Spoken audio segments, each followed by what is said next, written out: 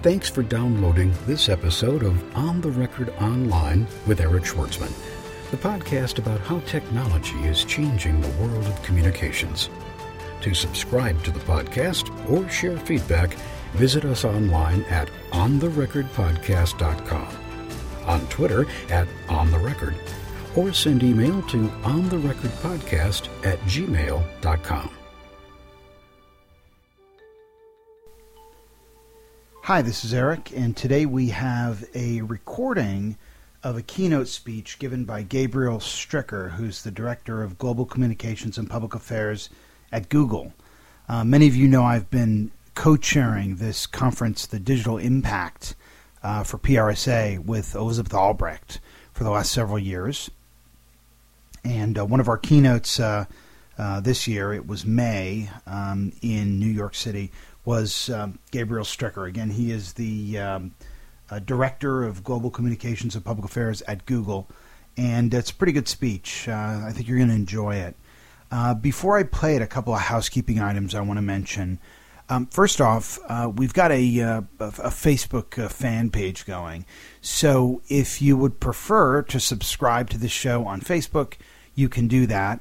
But either way, if you get a chance to drop by ontherecordpodcast.com, I sure hope that you'll like the page there if you're listening and you enjoy the show. Also, we also have a Twitter account for this show, which you may or may not be aware of. It's just at On The Record. So, again, if you're sort of, lightening up on your RSS consumption and spending more of your time paying attention to Twitter or Facebook, you can subscribe to the show through those channels as well. Also, I want to mention that my book that I co-wrote with Paul Gillen, Social Marketing to the Business Customer, is about done. We are in the final stages of locking the copy with Wiley, the publisher. And we've got a release date. It's going to be available in stores January 18th, 2011. And at ontherecordpodcast.com is a link to order the book. And if you enjoy the show, I think you'll enjoy the book. It's really the first in-depth, comprehensive social media book focused exclusively on business-to-business applications of social media. So if that's a subject that's of interest to you, I think you'll enjoy it. I'm going to run this one with only one commercial break towards the center, but it runs about 45 minutes in total, and he's a very good speaker, so I think you'll enjoy it. And we're going to play it for you in its entirety after this. On the Record Online is the official podcast of the Public Relations Society of America International Conference. To hear in-depth one-on-one interviews with PRSA conference keynoters, presenters, and panelists, search keyword PRSA on our show blog at ontherecordpodcast.com. Join us October 16th through 19th in Washington, D.C. for the PRSA 2010 International Conference. It is undoubtedly the most revered and admired media company of our time. It's a company that understands that media is not necessarily content. It's wherever you focus your attention. By putting the community they serve before their paying customers and giving us a simple, uncluttered interface to get us where we want to go fast, they've become one of the most respected brands in the world. Explaining Google's key revenue driver, AdWords, in his recent book, Googled, Ken Auletta wrote, "The buy was more efficient because it was cheaper, better targeted, and Google only charged when the consumer actually clicked on the ad." Or, as media industry titan Mel Karmazin said, "You guys are messing with the magic." With algorithms and science, they single-handedly revolutionized advertising. But as we saw with Google Buzz, a system firmly rooted in logic and reason may be seen by individuals as a violation of privacy too. By integrating a social network, which we think of as a public system, with email, which has always been regarded as private, they challenged online social norms only to redesign the service in response to user complaints, suggesting that logic may not be the best compass for navigating social scenarios. Here to hear from Google to talk to us about how the company is, how a company with a corporate culture that puts science and data before perception and opinion is adapting to an increasingly social web, is Director of Global Communications and Public Affairs, and author of the best-selling book on guerrilla marketing, Mao in the Boardroom. Please help me welcome Mr. Gabriel Stricker.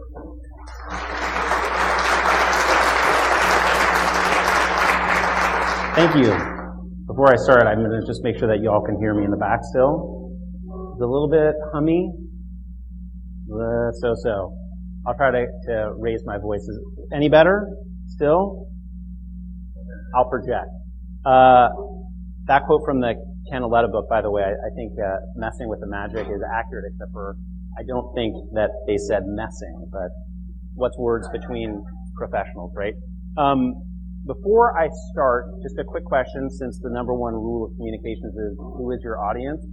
Just a quick show of hands. How many of you guys are in-house communications? Holy mackerel. And how many of you are with an agency? Okay. I don't know that I have ever been in a room with so many of my communications brethren like this. This is like, we should call this Blackstock or something, right? Anyways, thanks for being here. I hope I can give you a spin-free look inside the communications machine at Google. We get a lot of questions about how it is that we do our work. I don't know that sometimes there is more madness than method, but a lot of times there is a fair amount of method, and I'm going to try to walk you through a little bit of this. The geeky way to term it, to phrase it at Google, is launch and iterate. I'll explain what that means in a second. But before I do, I just wanted to go in for a moment to talk about just the innovation culture at Google in general. So, on the left is an image from Bell Labs from the days of yore.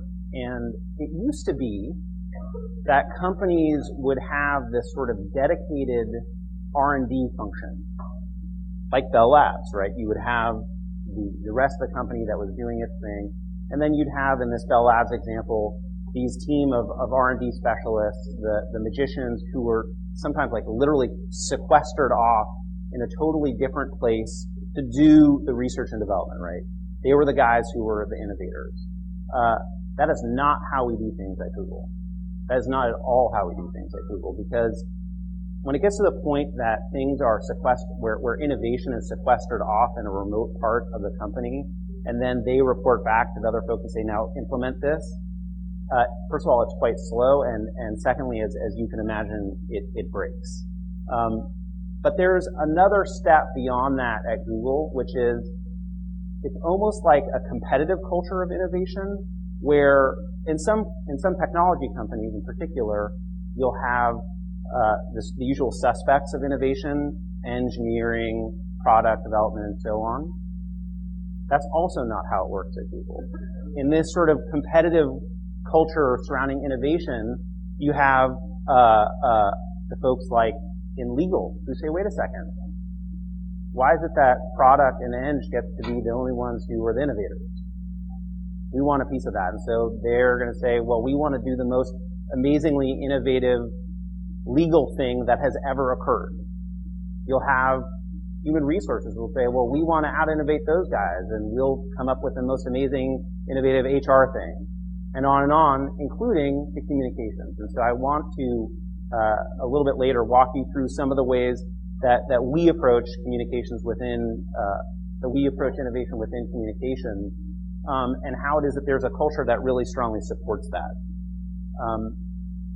The image on the right is just the notion that it is blended in. It's really, every team has this sort of R&D function that is fully integrated. And it's my goal today, particularly as you guys are trying to digest your lunch, to have as few words on these slides as possible. Hopefully you can stay awake. So what is launch and iterate? There are basically two different approaches to innovating and to introducing your innovations to the world. There's one really on our left. Excuse me, I've really confused you already. On our left, which is this kind of castle building approach. It is one in which you are undertaking a massive project, and in one triumphant voila unveiling, get to introduce what you've done to the world. When it works, and our colleagues in Cupertino at Apple do an amazing job of this. I don't want to say that one is better than the other. They're very different. This idea of a massive, dramatic unveiling in one single moment. That is, by and large, not how we do things at Google. Ours is a launch and innovate. Whew. Is that a little bit better? I think we just got a little bit more volume for me. Ours is a launch and innovate and iterate culture, where, and you can see this image on the right, sort of like a sailboat that's kind of tacking its way to a final destination. What we do is we launch something. We will put it out there. And then we will modify and iterate our way towards what the initial destination was. But what this allows us to do by launching and iterating is, one, do things very quickly, just get it out there, and two, if there are any mistakes, you can kind of refine your way towards that outcome. This has some perils in the world of communication and some benefits in the world of communication, depending on how you do it. And I'm going to leave plenty of time at the end for questions where we can kind of dissect that and talk through the benefits of launch and iterate versus this kind of dramatic unveiling. A huge part of launch and iterate is just testing. And this is, by the way, what we do as a company. Many of you, unbeknownst to you, if you're users of Google and of web search, have in all likelihood maybe been a part of one of our tests. You have been our guinea pigs where maybe we have exposed you to one part of the search engine that is ever so slightly different. It could literally be a couple of pixels on the screen to the left, to the right, up or down, where we're testing things. And when we do this testing, it is not uncommon for people to freak out. That's the technical word for it. We get all sorts of correspondence coming into our press center from journalists, from everyday users, who will wake up one morning and will say, I think I know Google, I think I know web search, I turned it on today, and it showed me this thing that was totally crazy. What is going on? And so this blog post actually, which is from 2006, can you guys see this in the back at all? Is it just totally hazy words, or you can kind of see it? Okay, beautiful. This is a test. This is only a test. What we did in this initial blog post was to be able to say to people, guys, we know you may be a subject to a test. Here's how we do things. Some people get the Google that you know and love. There's a teeny fraction of you who may be getting something slightly different. And this is how, in a world of launch and iterate, how we can iterate. Because what we're doing is very quickly getting feedback from people saying that they do or don't like something. What's happened in today's media world is that we can actually do the same thing with our tools of communication itself. And one of them is with the blog like this. And I'll talk about that in just a second. Platform. So before we dive into this, and I don't know, I just caught the tail end of the talk on by Toyota where we were getting into Dig and some of the modern tools and platforms that are out there. There are various platforms. All this is moving at breakneck speeds. There's no right or wrong answer again with these things, but one thing we know for sure is that we have come a very long way in a very short period of time. 12 years ago, Google didn't exist. Right? Sometimes it's shocking when I talk to people and they think, oh, well, Google's always been in my life. Google has not always been in your life. These tools have not always been there. And for a lot of you, who have been working in communications for quite some time, you'll remember back to the way the platforms were because that's the way they always were. And at some point, we started to draw this into question. Here's a press release from 2002 by the most well-known search engine of the time, Alta Vista. Some of you may remember it. They were becoming less well-known in 2002, but nevertheless, this was a press release. For those of you who can't read it, it says, Alta Vista momentum mounts as key milestones are met. And then it goes on to say this, that, and the other thing.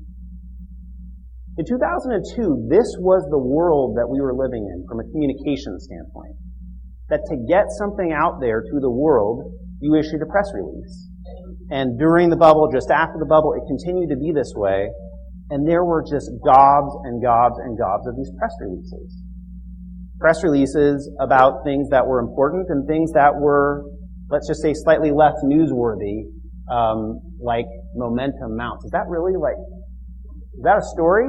Momentum mounts? That's a story. So, this is the clutter that's out there. Press release after press release after press release. In our launch and iterate approach to communications, this, and it's no offense, nothing personal against Alta Vista, but that paradigm of the let's put out a press release was not okay. Was really not okay. And it was not okay for a number of reasons. One is, this is like really stiff. I understand the notion of doing a press release that reflects the way an actual story is in the newspaper, but like, why are we doing this? I see a lot of you have your computers out right now, and Lord knows maybe you're working on press releases, but why are we still doing this? I feel for you, by the way. We have to multitask as well, so I do not take. There are some of my colleagues at work who may take offense to the laptops being open. I am not among them, so if you have work to do, I don't mind whatever seeps in by osmosis.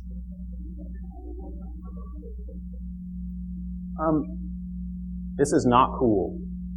The press release paradigm isn't fun. It may be the way that reporters engage with the outside world, but it's not fun. It's not the way that most readers and users want to consume information. And so we decided, well, let's try to get to a place and iterate towards a world where we don't have to do this. And so we have a blog platform. There's nothing extraordinary about blogs. There's a lot of bloggers out there.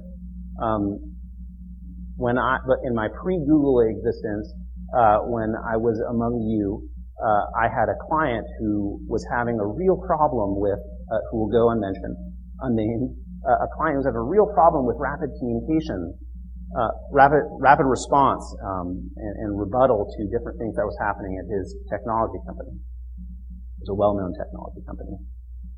This would have been in 1999. And I said, you know what?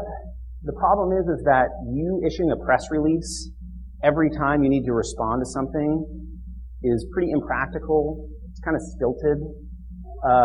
And it ends up being overkill. Why don't you just create a blog? Not like a company blog, a corporate blog. We could do this. Sort of heard me out in the middle of this conference and backed up and pointed his finger at me and said, do I look like a darned blogger to you? Although he didn't say darned, as you can imagine. There's a better way. And so we have a blog, the official Google blog. We have many blogs. We have dozens of blogs. Dozens and dozens of blogs. Blogs like the official Google blog. Below it is the public policy blog. If you're a policy wonk and want to know the ins and outs of things like net neutrality, that's not something that everyday users may or may not be interested in. We have blogs for individual products. We have blogs for webmasters. We have blogs for everything and everyone, and it's all targeted to them, and they can subscribe and get what it is that they're looking for in the voice that's required for them. And that's part of the key, because the truth is that, just for example, the folks who are subscribing to the public policy blog may not want to geek out about webmaster issues. I'm going to go out on a limb. They may not want to. And the webmaster people may not want to geek out about policy issues, but there's got to be a place for all of them to get that information. And we continue to put these blogs out there, these different platforms out there that communicate in a way that's actually in line with the recipients of those messages. And so we have many of these blogs, which creates great advantages and some disadvantages too. One of the disadvantages is for the reporters, for the journalists who say, I cannot follow a bajillion blogs by Google. I can't keep track of all this stuff. Enter Twitter. This was the very first tweet that we put out on, it was a little over a year ago, the end of February 2009. But we're a pretty geeky place, right? I don't know if there are lots of experts in binary out there, but this says, for those of you who can't see the back, I'm and then 011000. What this says is, I'm feeling lucky in binary. This was our very first tweet. And we thought, let's just put it out there, and if there are geeks who want to follow us, cool. If there are non-geeks out there who want to follow us, cool. Let's just see what happens. But at the very least, one of the things that we could do is just tell the people who are interested in Google, here's what we're interested in, and what we could also do is link to all these different blogs that we have and kind of sift through the stuff for the things that are really most important, which is a very helpful tool for journalists. But we didn't really know what was going to happen.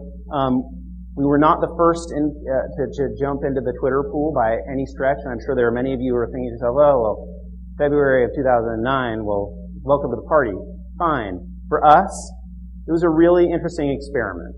I think this is from the day before yesterday. Apparently there were a lot of people who were interested in following us. It was like there's a little over 2.2 million people who are interested in following us. Some of them are journalists. Some of them are users. What a wonderful way to engage with people.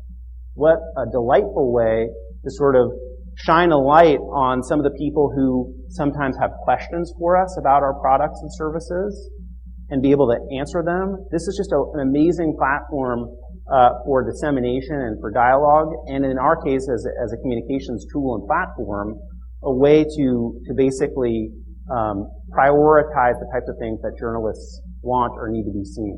There's really great cross-pollination opportunities there.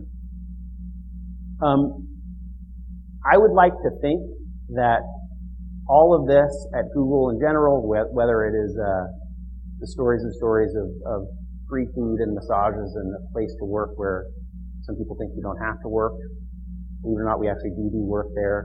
But all this is having an impact, and there is a ripple effect that goes on, and this is the reason why I want to really advance this message to you guys here now, since you're the ones who inevitably are typing on these keyboards and getting the word out as you do. There is a way for us to change the way that we engage with the public. The P&R of public relations, there's a way that we engage with the public and relate with the public, and it should be in a way that's authentic for people and hopefully fun. Is there anyone here who does PR for JetBlue? Forgive me, I didn't take a close enough look at the attendee list. Talk about a needle in a haystack. Anyone who does, or agency that is supporting them? It's worth a shot, because I could give like a high profile shout out to these people. I don't know if you guys follow the JetBlue blog. I flew in this morning and did not fly on JetBlue, so forgive me up there, but this blog is amazing. This blog, if you could follow another blog besides the Google blog that sort of embodies the way to engage with people in language that they can appreciate, follow this blog. So this is from February of this year, and I know that you want me to talk about Google, but let me just take a moment to give a shout out to our brethren. There's this big snowstorm here, right? Some of you guys maybe were stranded in different places than that. And JetBlue gets the word out to basically say why it is that they canceled their flights. That's what they were doing. Who's afraid of a little snow? Certainly not JetBlue, they say. We like snow, but they go on to say what they don't like is ice. That's what we're afraid of. Ice isn't good. And what we also don't like is stranding people in airports. So we're canceling our flights today. I'm just going to summarize for you. We're canceling our flights today. Why are we doing that? Because they go on to say,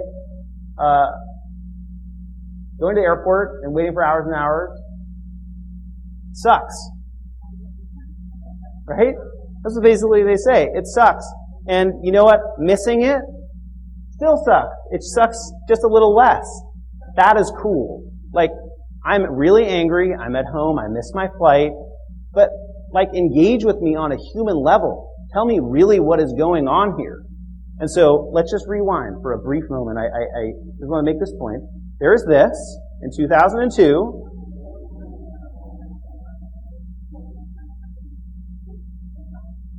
Or there's this in 2010. And our argument is, at Google, is like, this is the way.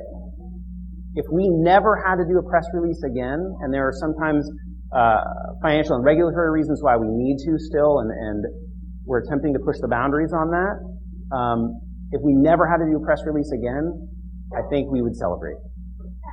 If we only had to do blog posts, we would love it. If we could only do blog posts in this kind of way, and I don't mean that it's all fun. Some of it has to be quite serious. And that's okay too, but let's just at least be direct with people. Many of you read our blog post on China, and we can talk about that during the Q&A, but very serious, but very direct. Very serious, but very candid. There is a better way to do it.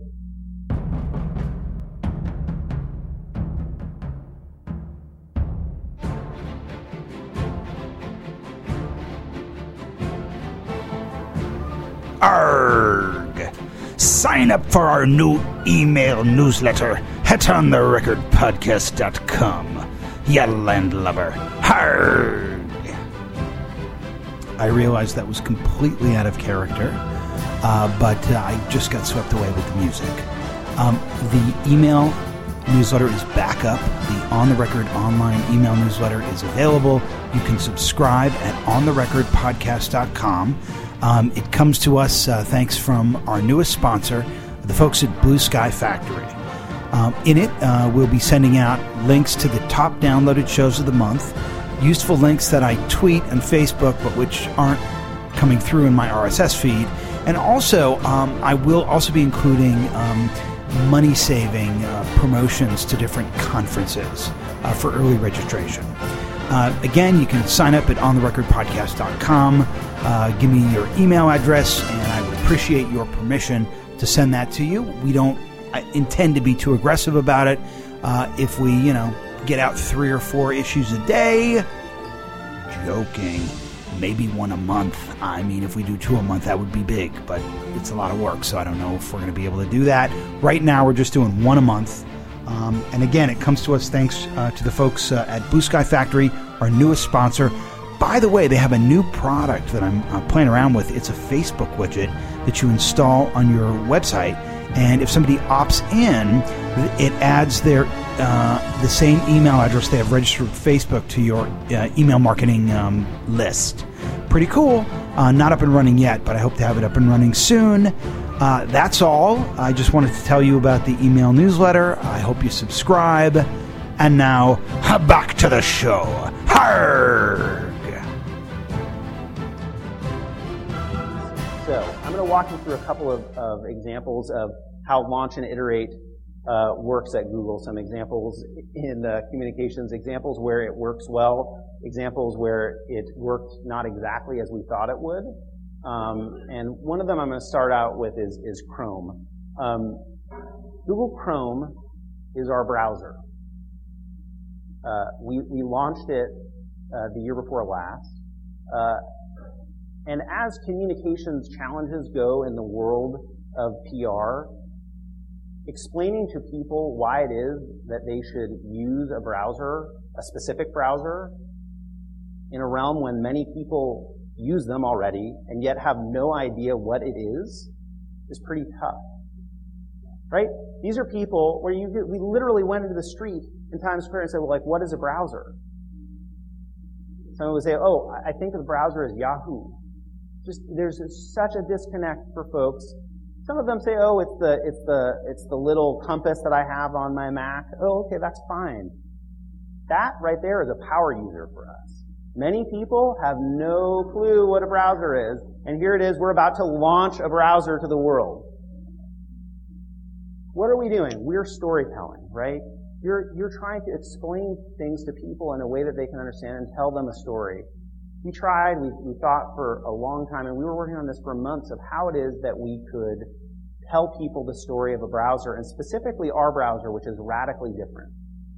So radically different that it completely turned upside down the world of browsers. And today, when you are in your browser that you're in, you'll notice that a lot of them look and function a lot like Google Chrome, which is a wonderful thing. So what we decided to do was to tell the story differently.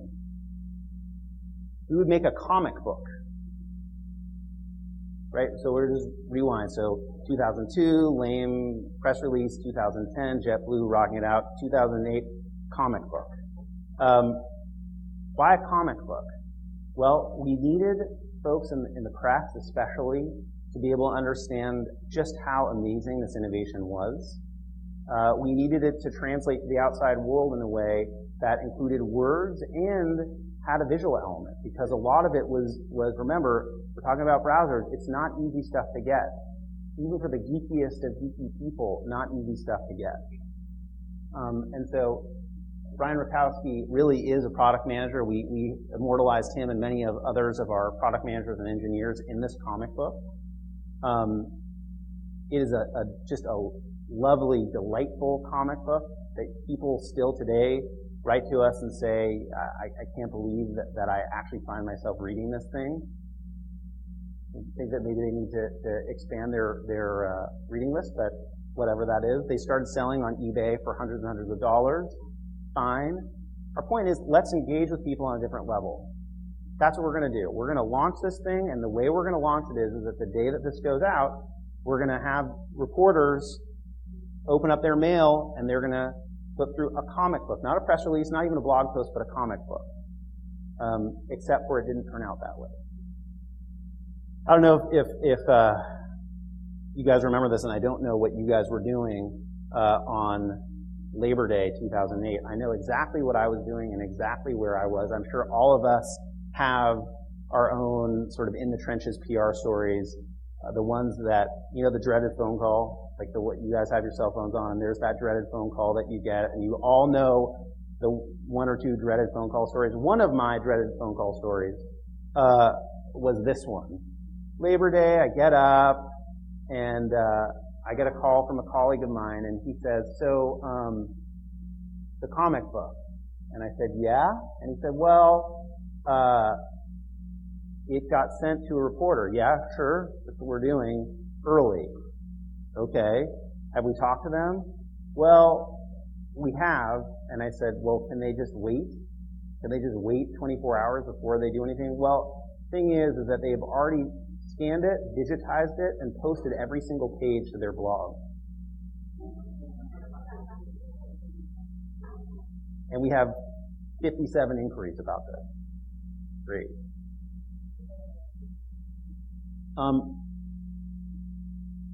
If you rewind to the 2002 press release is about nothing. Part of the function of PR at Google, because we don't really do a whole heck of a lot of paid media, and we rely so much on earned media to get the word out, and that's the way people become aware of products and features to actually go out and use them. We don't really have a habit of pre-announcing things. You don't hear us typing things like this, because what we want to do is we want to announce something when someone can actually go out and use it and try it. That's the way that we approach it, and again, different strokes for different folks. You guys may do it in a different way, but this is the way we do it at Google. You read about something in the paper, and you can actually go try it. The fact that you have a reporter who's published the entire comic book about our browser, which no one can use, is a bit of a departure from that. And so we talked about, so what do we do? It's Labor Day. What do we do? And again, in the JetBlue school of things, in the Google school of things, what you do is you're really frank and tell people exactly what happened in a way that they can relate to. And the story about launch and iterate is our lead, as it were, from this blog post was, at Google we have a saying, launch early and iterate. And while this approach is usually limited to our engineers, it apparently applies to our mailroom as well. That is exactly what happened. You had somebody who sent something internationally for a 3-day delivery, and in fact was ended up being a 2-day delivery, and there it is. And it worked out fine. It worked out okay. It really did. Both the comic book and the way that it was announced, it was all okay, and it was a function of different types of communication. It was a function of engaging with people on a level that they can appreciate. And again, iterating on your way there, even when things don't go exactly as you would want. Moving on to Search On. So, as you can imagine, in addition to the stories I was telling you before of the folks who send us messages and say, what have you done to my Google? I'm freaking out. You've done this change. And they were the guinea pigs in some experiment. We get all sorts of messages from people, as you can imagine, good and bad, and sometimes extraordinary. We got this message a few years ago from a user named Anne. The first line of which says, I just wanted to let you know that Google may well have saved my life. She goes on to say that she thought she was having a heart attack, and like any normal person who thinks that they're having a heart attack, first thing she does is go to her computer.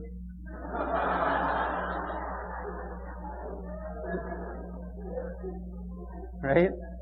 I'm sure any of you here has had a heart attack did the exact same thing, right? Goes to her computer and types in heart attack. And gets all sorts of symptoms and results on Google to discover that, in fact, she's probably having a heart attack, and goes on, and in fact she was, and Google may very well have saved her life. I don't make this stuff up. We get a lot of these kinds of stories. We get stories from people sending things in and just saying how delighted they are by our products. We could have like 2 degrees of separation on Google of people who have found this or that on Google, and I'm sure many of you have your stories.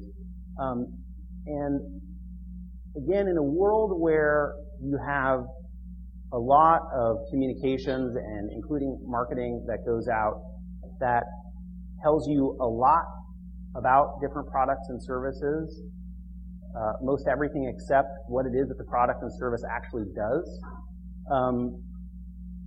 we decided to take a different approach on this. And so what we did was, we decided, well, why don't we just sort of give this back to users? We have all these people who are writing us in saying, here's how I'm using your products and services. Here's how it's delighting me. Here's the story of how your product has changed my life radically. And so what we decided to do was, well, why don't we sort of reflect this back on people?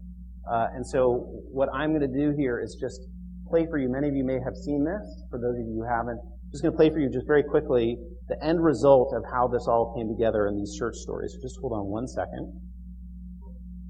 See if I can get the interweb to work properly. Ooh, boy. Let's try this.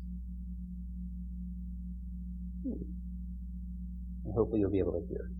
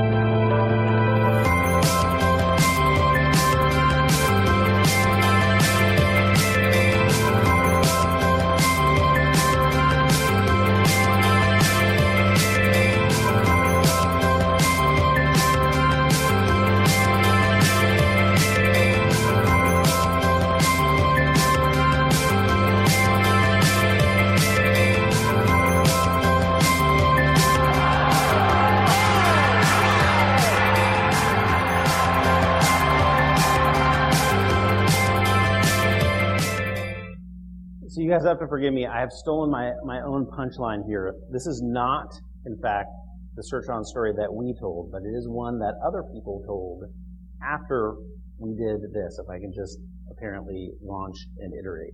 This is the real one. But I was going to show you that one, and you'll get the punchline even afterwards. Justin Alters is at the game. Just 10 years old. He's looking to be the youngest I don't think so. ever. You know, if we were using a real browser here, unlike this, I'm just saying. Just give me 1 second. I want to play the right one for you guys. I've already stolen my punchline. I'm not going to deprive you of the real deal, even if in fact you guys have seen it. Here we go.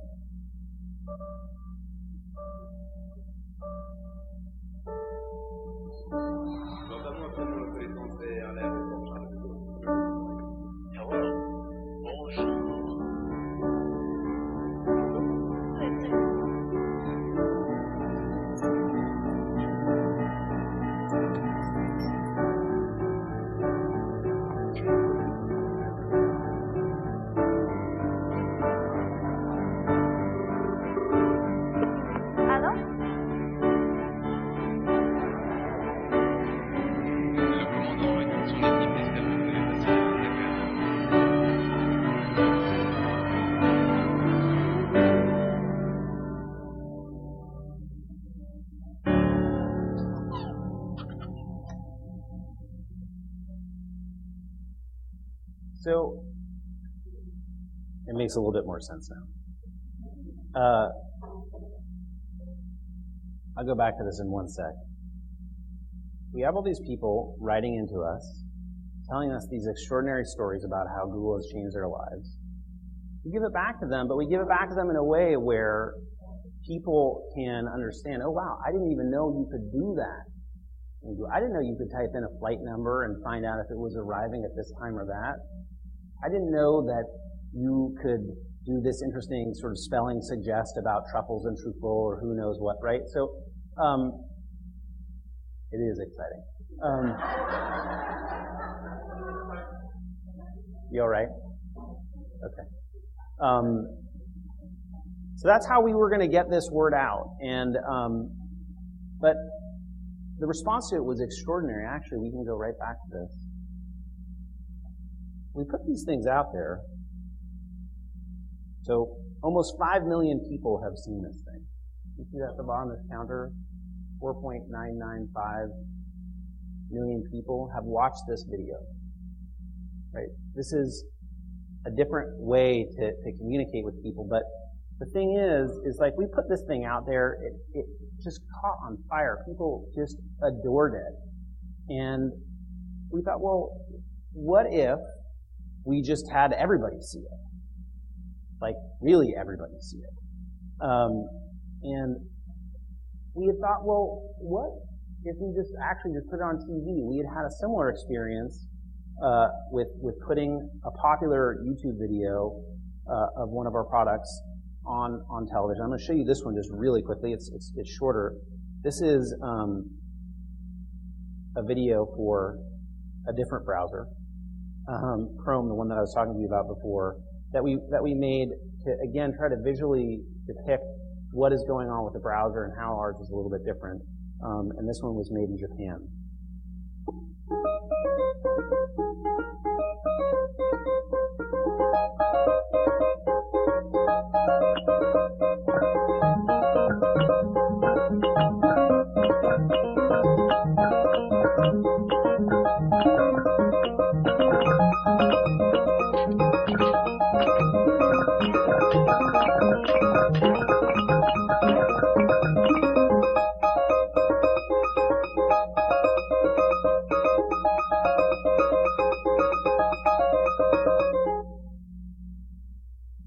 Have this sort of viral video that goes out, visually depicts a browser. Oh, that's a browser, except for that's a browser that's not particularly cluttered. Without the little pong ball in there, you have a browser that basically has taken away all the superfluous stuff. And we have this video out there. You can see this one has been viewed over 2.5 million times. On YouTube, we said, well, why don't we put that on television? We did, and it had a wonderful response. So rewinding a step to the search stories, we said, well, let's put that on television too. Something which we had vowed, I think, years ago, like, oh, well, we would never do such a thing. And so the day before the Super Bowl, our CEO tweeted thus. Someone has said hell has indeed frozen over. So this is how we foreshadowed the coming of the Search On video in the third quarter of the Super Bowl, the Parisian Love one that you first saw. And just the idea of X years ago, you have rodents being shot out of cannons on the Super Bowl, and this year you have an ad, a paid ad, that's out there just saying, look, this is our product, this is how people adore it, this is how people use it. And being able to engage with people on that level, which is, let the thing speak for itself. You don't have to spin, folks, just let the thing speak for itself. After that, we'd had the things like the punchline that I stole of myself earlier on of Tiger and all these crazy mashups.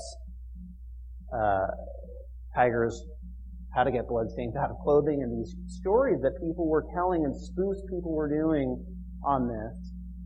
But again, launch and iterate, right? You put this ad out there on YouTube, some viral clip. People love it. You put things out there on search stories, you put it out there on Chrome. You do this various storytelling through this kind of medium. People then take it and say, we like it so much, we're going to make our own and spoofs about Tiger or other interesting, funny or not so funny things. And so the way to iterate with that is, well, why don't we just make it really easy for people? Why don't we actually create a tool that you could go into, and if you want to go into YouTube and type in the search stories video creator, you can go do this for yourself and tell funny stories about your loved ones or mean stories about people you don't like and send them around to your friends, whatever it is that you want to do. But let's just do that. Starting off with the woman who types in heart attack into the search engine and tells us about it, to these people who are telling their own search stories, let's just put it back on them and make it easier for them to continue to do this. This is a really iterative process. This right here is an example of geek humor. Some of you may not know the term Easter egg. Easter egg in the realm of technology are sort of like hidden gems. Some little trick that you can do. If you type in currently into your favorite search engine the word recursion, you will, even if you spell it correctly, recursion, we will tell you, did you mean recursion?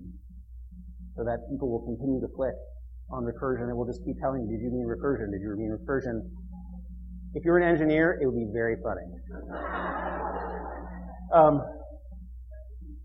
Launch and iterate is a somewhat recursive process, right? We're getting feedback from people, we're giving it back, we're putting things out there and trying them and modifying them.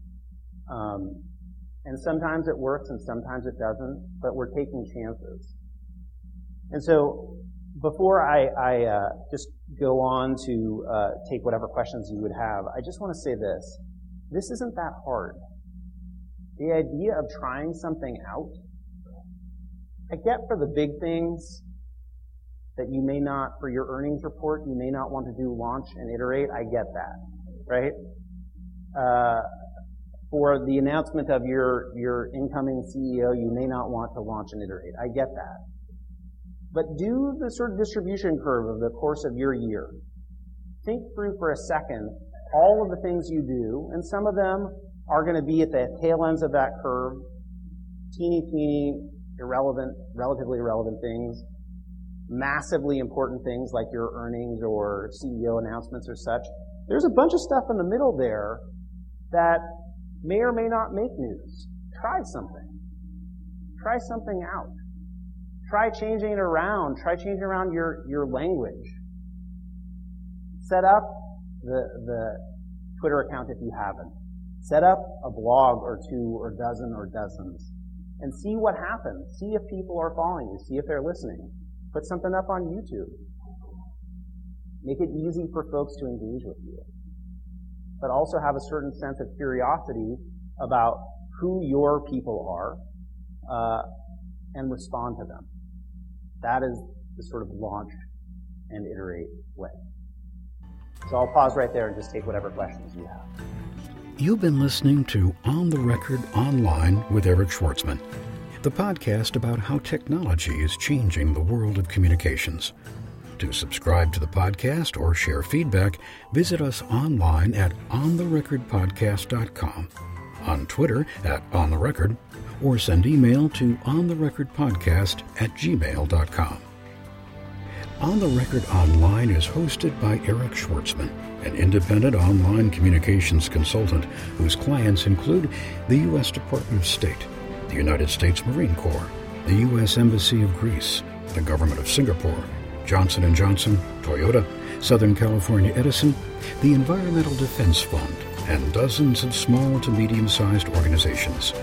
For information about engaging Eric Schwartzman as a speaker, social media trainer, or digital strategist, visit www.ericschwartzman.com or send email to eric@ericschwartzman.com.